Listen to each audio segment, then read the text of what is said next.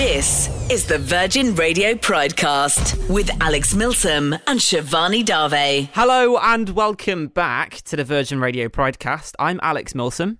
And I'm Shivani Dave. And this is the show where we take a weekly look back through the Virgin Radio Pride archives, attempting to continue some of the conversations we started over the summer.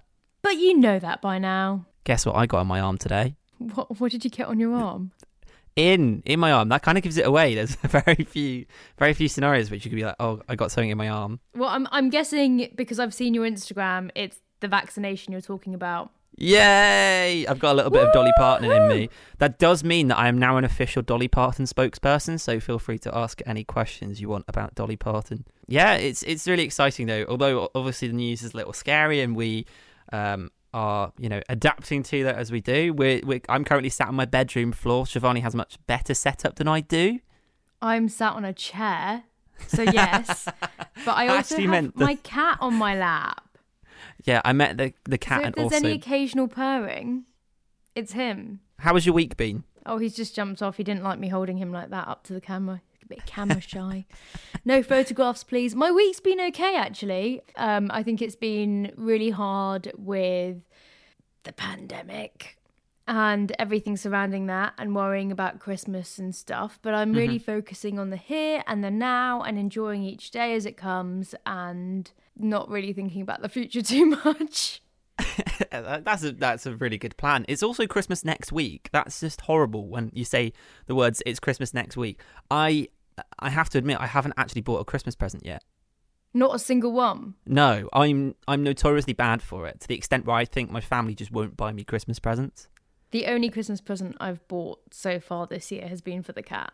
Well, there you go. And are you going to be spending Christmas with your family? I'm spending Christmas with the cat. My family don't really do anything for Christmas, so it's kind of just been like, it's obviously a nice day to get together and see all of them because obviously everybody in the whole world's got the day off.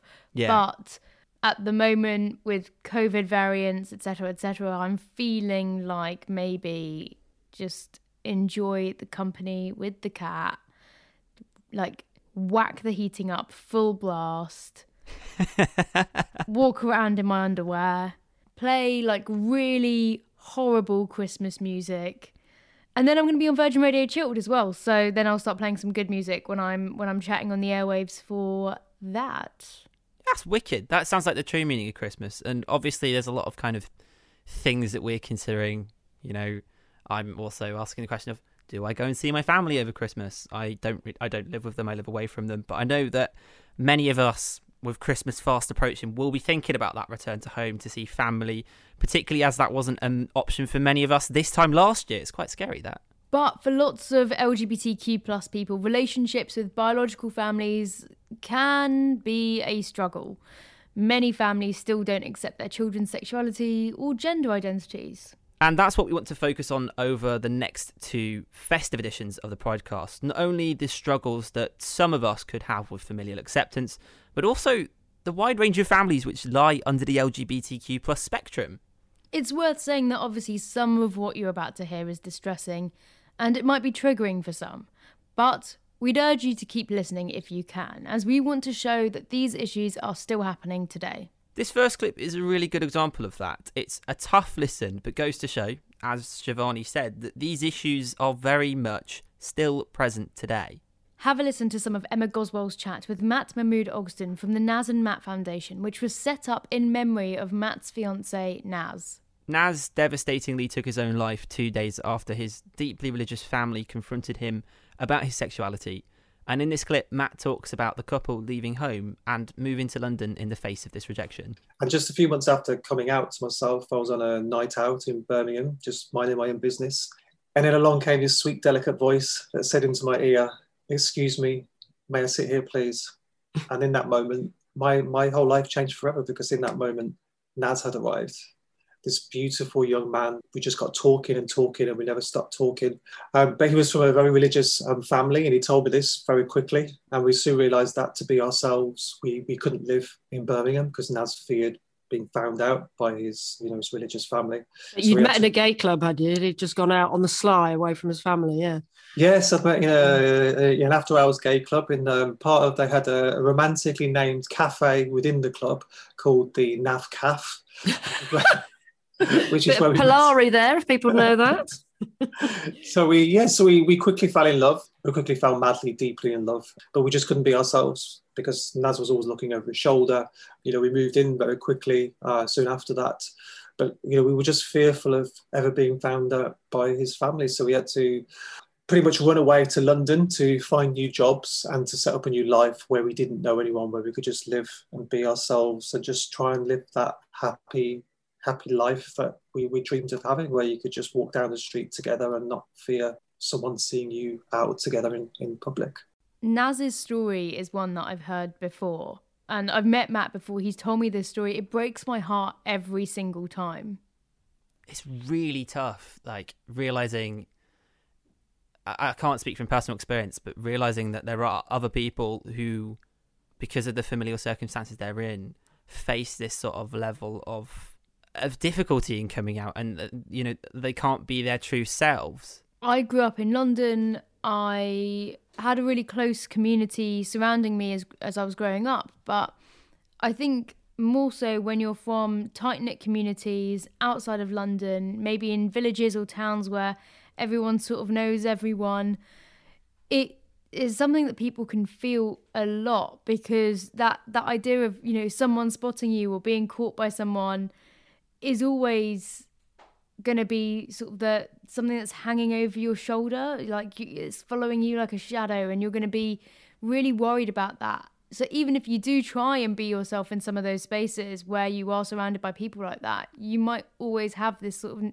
nagging thought in the back of your mind, which also isn't great fun. So I can completely understand why people do move away to places where they don't know anyone. Yeah, of course. It's a really shocking kind of contrast between the two, Naz's rejection from his family versus that sort of feeling that he must have got around Matt, that feeling of kind of like finding someone that you feel you can be your true self around. Feeling that acceptance, that sort of warm embrace that you get around a few people from the get-go, and know that there's going to be like a really strong connection between the two of you. It sounds like both Naz and Matt had that. Yeah, and it's, of course. When you put it next to the feeling of how Naz felt with his relationship with his family, it's so stark, the difference. When people say, "Oh, pride, we don't need it. You got equal marriage. You got equal marriage. Can't you be happy with that?" And then they really should just stop and realise that actually these things happen as well. This is what someone in the present day, experienced in this world, having to come to London to escape that persecution, isolation, rejection. I just think people who say we don't need pride or we don't need all of these things, and they seem to think that LGBTQ plus people have got it easy, should take a moment to stop and listen to this. Yeah, some of those stories that I think are so powerful. And we can see in this story of Naz and Matt the devastating effect that a whole family turning on someone can have. But sometimes it's just one member of the family who cannot accept their relative's sexuality or gender identity. Yeah, that's exactly what happened to DJ and drag queen Jodie Harsh. Have a listen to what she had to say about her relationship with her father on My Pride playlist with Matt Horton. Now, I read online that your first memory of Pride was going to the theatre in London and seeing a parade happening. And you saw, a load of flags and you were like, oh, I want to be a part of that. And your dad turned around and said no. Yeah, my dad's kind of homophobic. What did that feel like? What was that like for you? I was quite young, like early teens, so I don't really... But I was like, oh, look, that's... I just said I wanted to go there, and my dad was like, no, you don't. Then I kind of think I figured that it was like a gay thing, as I was sort of coming to terms with my sexuality. But I don't have a relationship with my dad anymore, which is really more his problem than mine, because I'm very like happy like being who I am, and I have a great life, and I have a great rest of my family, and like great supportive friends and that kind of stuff. Like I'm clearly very confident in who I am and what I like as a person. So sometimes, if someone really can't get their head around that and won't support you because of one asset of your life, i.e. your sexuality, if they really can't get into that and accept you, sometimes you've got to cut them out. Oh, that got deep. I really don't like... Yeah. I handled all that in therapy years ago. I'm fine. It's really not my problem. Yeah. There's nothing quite like finding a place where you just feel at one with yourself and you go, yeah, I belong here. I totally get that. I had that exact feeling in my first experience of Pride, which is actually weirdly similar to Jodie Harsh's first experience of Pride. I came out of the theatre in Soho and all of these people were there dressed in rainbows and colours and glitter and all sorts of incredible outfits. And I was like to my friends who I was with, hey, we should just hang out here a little bit longer. And they were like, we have a dinner reservation at Oaxaca. And I was like, I didn't even want to go to Oaxaca anyway, but I definitely don't want to go to Oaxaca now. Apologies, there are also other Mexican brands available.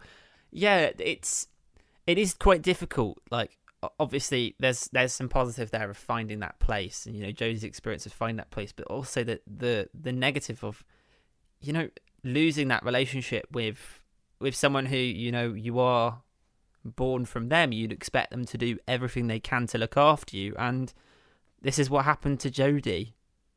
Yeah, I think there is a really strong emphasis on stories that are sort of like, I love my child no matter whether or not they're gay or trans or whatever. And that's great. That's really, really good, because obviously we all want to be able to see that we will get supported by families. But I think the reality of it is that it's a lot harder for people to actually accept their child for being gay or trans.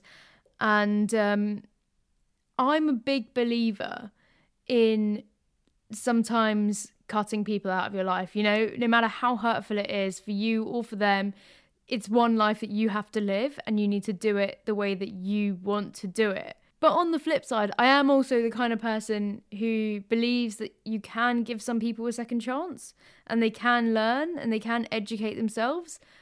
Because for me, when I came out as non-binary, it's something I'd been agonising about for months, if not years. And I was like, okay, cool, I'm settled with it now, everything is good. And then I told people and they were like, wait, what? The same way I was at the start of my gender journey. And I think it's good to give people the space to learn. But if they are not taking that space to learn, snip, snip, baby, you're cut out of my life. Grab the scissors. It is difficult, though, to have to go to your own flesh and blood and say, I just can't handle how you have treated me. And it's a journey that quite a lot of people have to experience. I'm really lucky that I didn't. I'm lucky that I was nervous. I cannot explain to you how nervous I was, because you just don't know. But you have to make the leap eventually. And sometimes it won't go in your favour, and sometimes it will. Well, I think it was good to see in that clip how far Jodie's come since facing that rejection from her dad, even though it is a shame, of course, that the two aren't close anymore. But sometimes when families reject their children because of their sexuality or gender identity, it can have really damaging effects. Many LGBTQ+ youth end up homeless. And someone who sadly went through that experience is Mishti Ali, who spoke to Matt Cain on his Sunday roast on Virgin Radio Pride. Yeah, we've heard from Mishti before on the podcast, but have a listen to what she had to say about her own experiences of becoming homeless. I've not spoken to my family since I was 18. I'm now 20. I did run away from home not long after getting my A-level results to basically live life comfortably out of the closet. It was a lot more difficult at the start. I was homeless for a short period of time. I remember applying to university whilst homeless. That was interesting. But I've been very lucky. I'm in a much different place, but it could have easily gone a different way. And I know that there are lots of queer people who have been in similar situations and haven't had those same opportunities. As it gets to this time of year, I always think about these statistics about LGBTQ+ young people. I know AKT is a very good LGBT homelessness charity, and they work with a lot of young people, and I had a look at some of the stats that they produced recently, earlier today, and LGBT young people are disproportionately represented in the homeless population. As many as 24% of young homeless people are LGBT. And if you think about the fact that the LGBT population in the UK is about 10%, that's really high. So then 69% of those homeless LGBT young people have experienced violence, abuse, or rejection from their family. And 77% of the homeless young LGBT people that they surveyed say that their LGBT identity was a factor in them becoming homeless. It's a really hard moment as it is to come out, but to have to come out with the risk of losing the stability of a place you call home, of losing your home, that must be so immensely painful. Yeah, I'm lucky enough to never have been put in that position, but it is so heartbreaking, and the amount of people who experience that in the UK, in a country that we think of as being really progressive and, being inclusive, in a country that sort of says that everyone is equal. There are laws to make us all equal.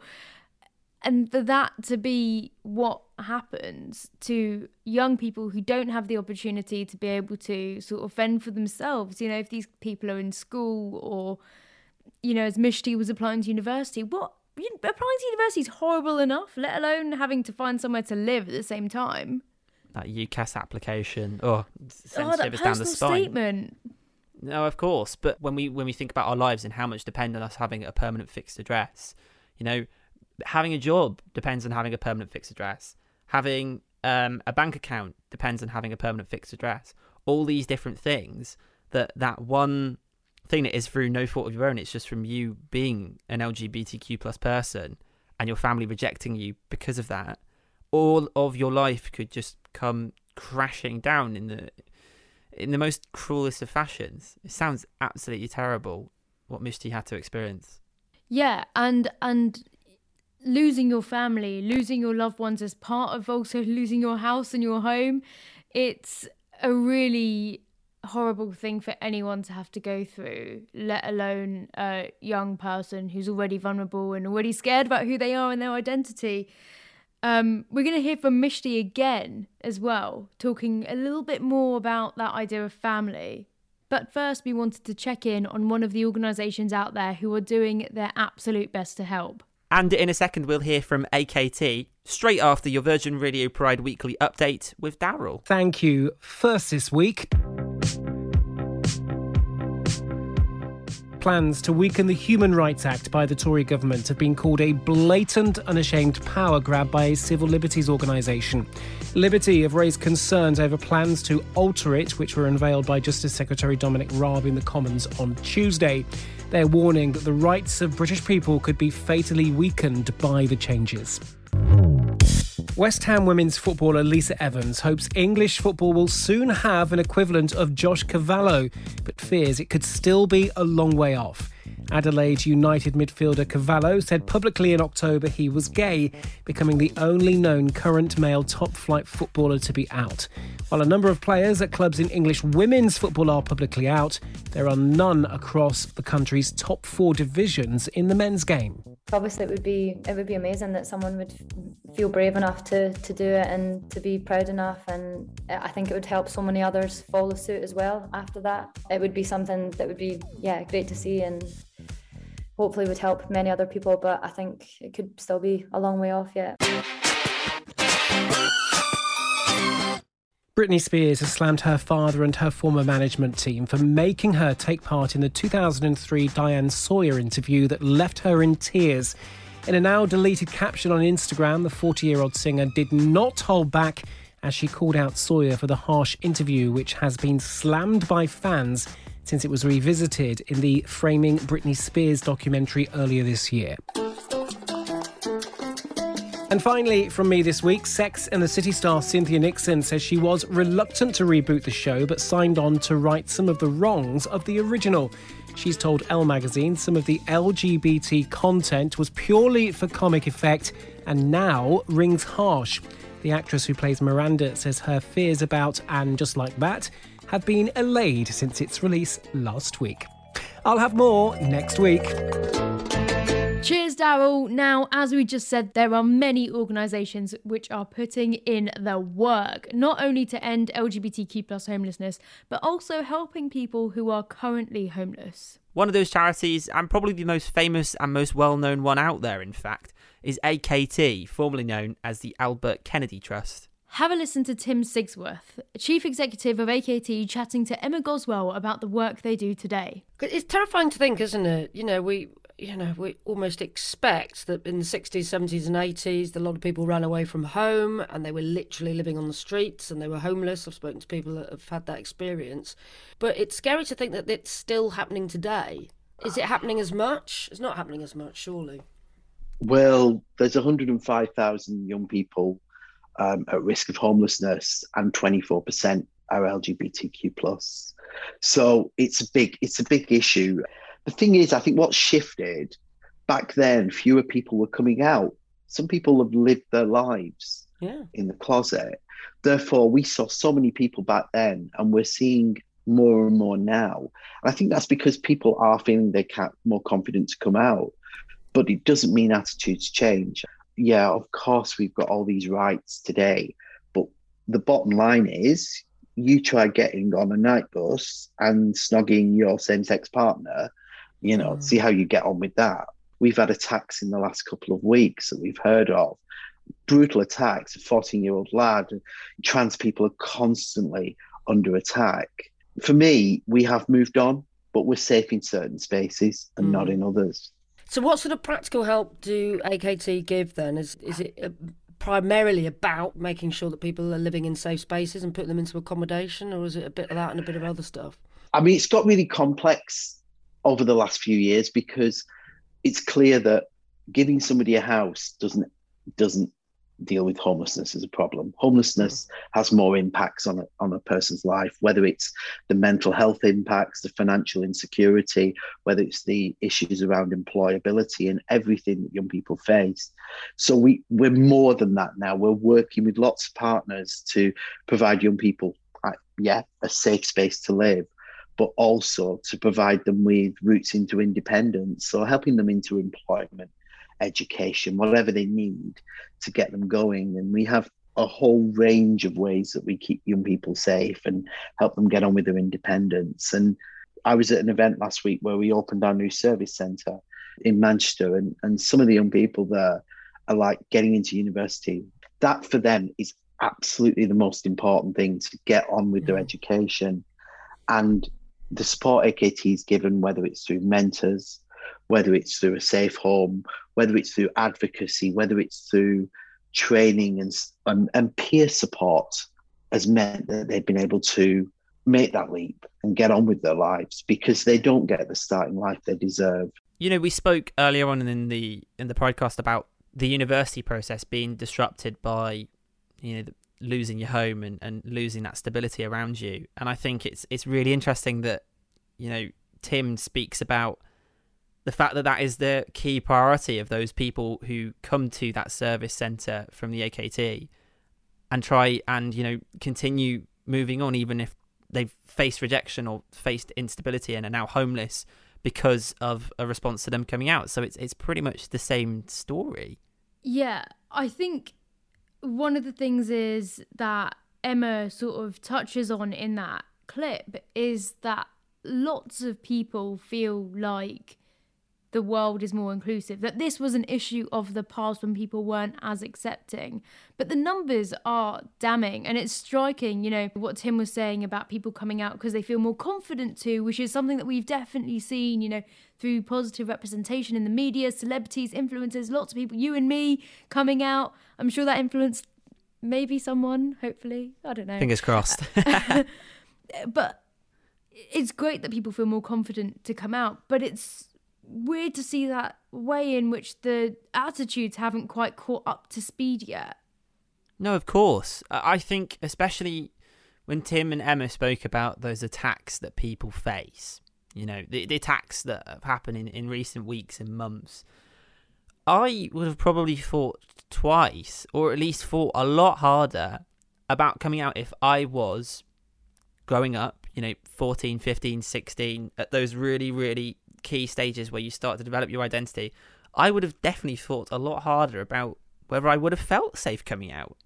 It's actually, compared to what I kind of saw around me at that time, I actually think there is that kind of added danger that these attacks do feel like they're becoming more common, and do feel like we've got a more hostile world that we are living in.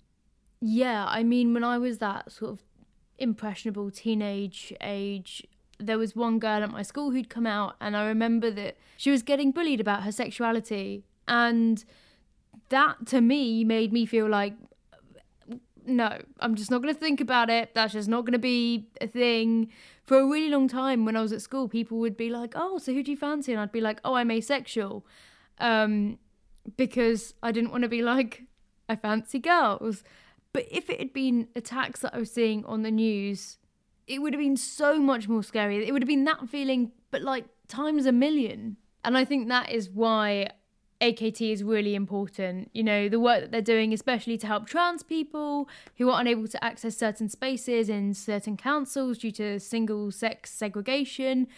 And I just couldn't be more supportive of the work that AKT are doing. I think they're an incredible charity, really helping our community to be stronger. You know, it's great to hear you speak so passionately about AKT, and it is really great there to also hear how passionate Tim is himself about the charity and the important work that they do. And we want to continue the positivity with one last clip for this week. Let's go back to Mishti. She, Matt Cain, and the frontman of The Feeling, Dan Gillespie-Sells, chatted about the idea of chosen family. It's interesting what you say, though, because actually there was a point earlier on when it really struck me that we all kind of just take for granted that if we don't have relationships with family members for whatever reason, we've somehow failed. And actually, I would argue that if your family members are taking a certain stance to who you are as a person, then actually it's a sign of success to walk away and cut the ties. Do you think, Mishti, are you proud of yourself for standing up and walking away? I mean, 100%. There have been loads of times where I've been like, oh no, this hasn't gone the way that I wanted it to. Or, you know, it's small things, especially at uni, like if I'm like, oh, that essay wasn't great, and then I go, hang on, the fact that I'm here at all in a place where I'm happy, surrounded by friends who I know love and care about me, that is way more than I thought that I'd have. And I mean, for so many like queer youth out there, that's not an option that they have. So, you know, going through something like that and being able to keep yourself together and still, you know, hold your head high, I think that anybody should be proud of that. I think there's a difference, isn't there, between hatred and lack of knowledge or experience. And maybe this was more appropriate when we were growing up, Dad. I know you were in a completely different situation to me, but there were people around in those days who would often say, I've never met a gay person, or they didn't think they had. Yeah. You know, and I'm much more forgiving of somebody's lack of knowledge or experience, or I was. I think that the issue is now these days, I'm not sure that argument washes anymore, because even if you're a bit like, what's your excuse? I mean, in this day and age, you know, in this culture that we live in, you know, what is your excuse? But people do come from different cultures. There are bubbles that people live in, and there are different, you know, I think we need to kind of recognise that. But I think we have this amazing ability to create our own families. Obviously, I know it's a massive cliche in the queer community, but as queer people, we find our own family, and we figure that out, and we've been forced into that. Yeah. And you know what? If we're forced to carry on doing that, it's not a bad way to live. Shivani, you said exactly that. You said exactly that about being proud of cutting off those people who you need to cut off. What can I say? I know things sometimes. It's one of those things that I think it can be so powerful to walk away when you know enough is enough, and you sort of say to yourself, I know who I am and I deserve more. And I think it's so important to also reframe things like that, because things like chosen family is sometimes a phrase that people mock or are degrading about. But I would so much rather be surrounded by people who accept me for who I am. And I would so much rather cut off the people who are not supportive of me and don't sort of enjoy all of those different elements about me. And that is exactly when the big scissors come out. Snip, snip. Exactly. There's just absolutely no shame in being proud of your family, whether it's chosen or whether it's, the family that we're going to use air quotes here, the traditional family. There is absolutely no shame in saying you want to choose the people who support you, nurture you, nourish you. You want to keep those people in your life. Yeah, and I mean, like, if we want to take that to its furthest extent, family's kind of a social construct. We kind of made up the idea of what a family is as like human society grew. We were like, okay, this is what a family is. So why can't we reframe that? Why can't we queer families? I love that idea. No, don't tell that to Twitter. They'll get very upset about that. They'll just start going. I'm going to tweet. You're replacing families. Oh, God, Shivani. Well, I will highly suggest you delete the Twitter app quite soon before you decide to tweet that. The thing is whether or not we are going to reframe what it means to be family or chosen family or whatever it is, as Mishti and Dan both say, there are people out there who love and support you and want to be part of your life and embrace all of those aspects about you, regardless of whether or not they knew you from birth or spent your sort of teenage years worrying about what time you were going to come home. None of that really matters if they're not going to accept you now.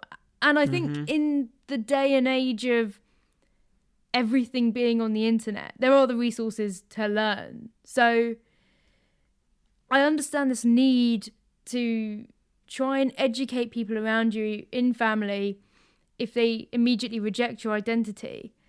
But I think it gets to a point where you're like, Google is free, hun, and you need to put yourself first. Exactly. In the age of Google and, judgment-free opportunities to just ask questions, we no longer shame people not knowing the answer to stuff. We shame people not wanting to know the answer to stuff. And intolerance is a bit of a poor excuse now. On that note, that is just about all we've got time for today. But fear not, because next week we'll be back with another festive edition, continuing Mishti's idea of chosen family and discussing the wide variety of wonderful families which can be found under the LGBTQ+ rainbow. Oh. Until then, we'd love to hear any comments you might have, or if you just want to have an at-it, we are all ears. If you'd like to get in touch with us, you can do so on Twitter, where you will find me tweeting about how families are a social construct, at Virgin Radio UK using hashtag Virgin Radio Pridecast. Or if you're feeling more traditional, in the traditional sense of family, you can email us on pridecast@virginradio.co.uk. See you next week on Christmas Eve. Pass the sprouts, Alex. No, absolutely no.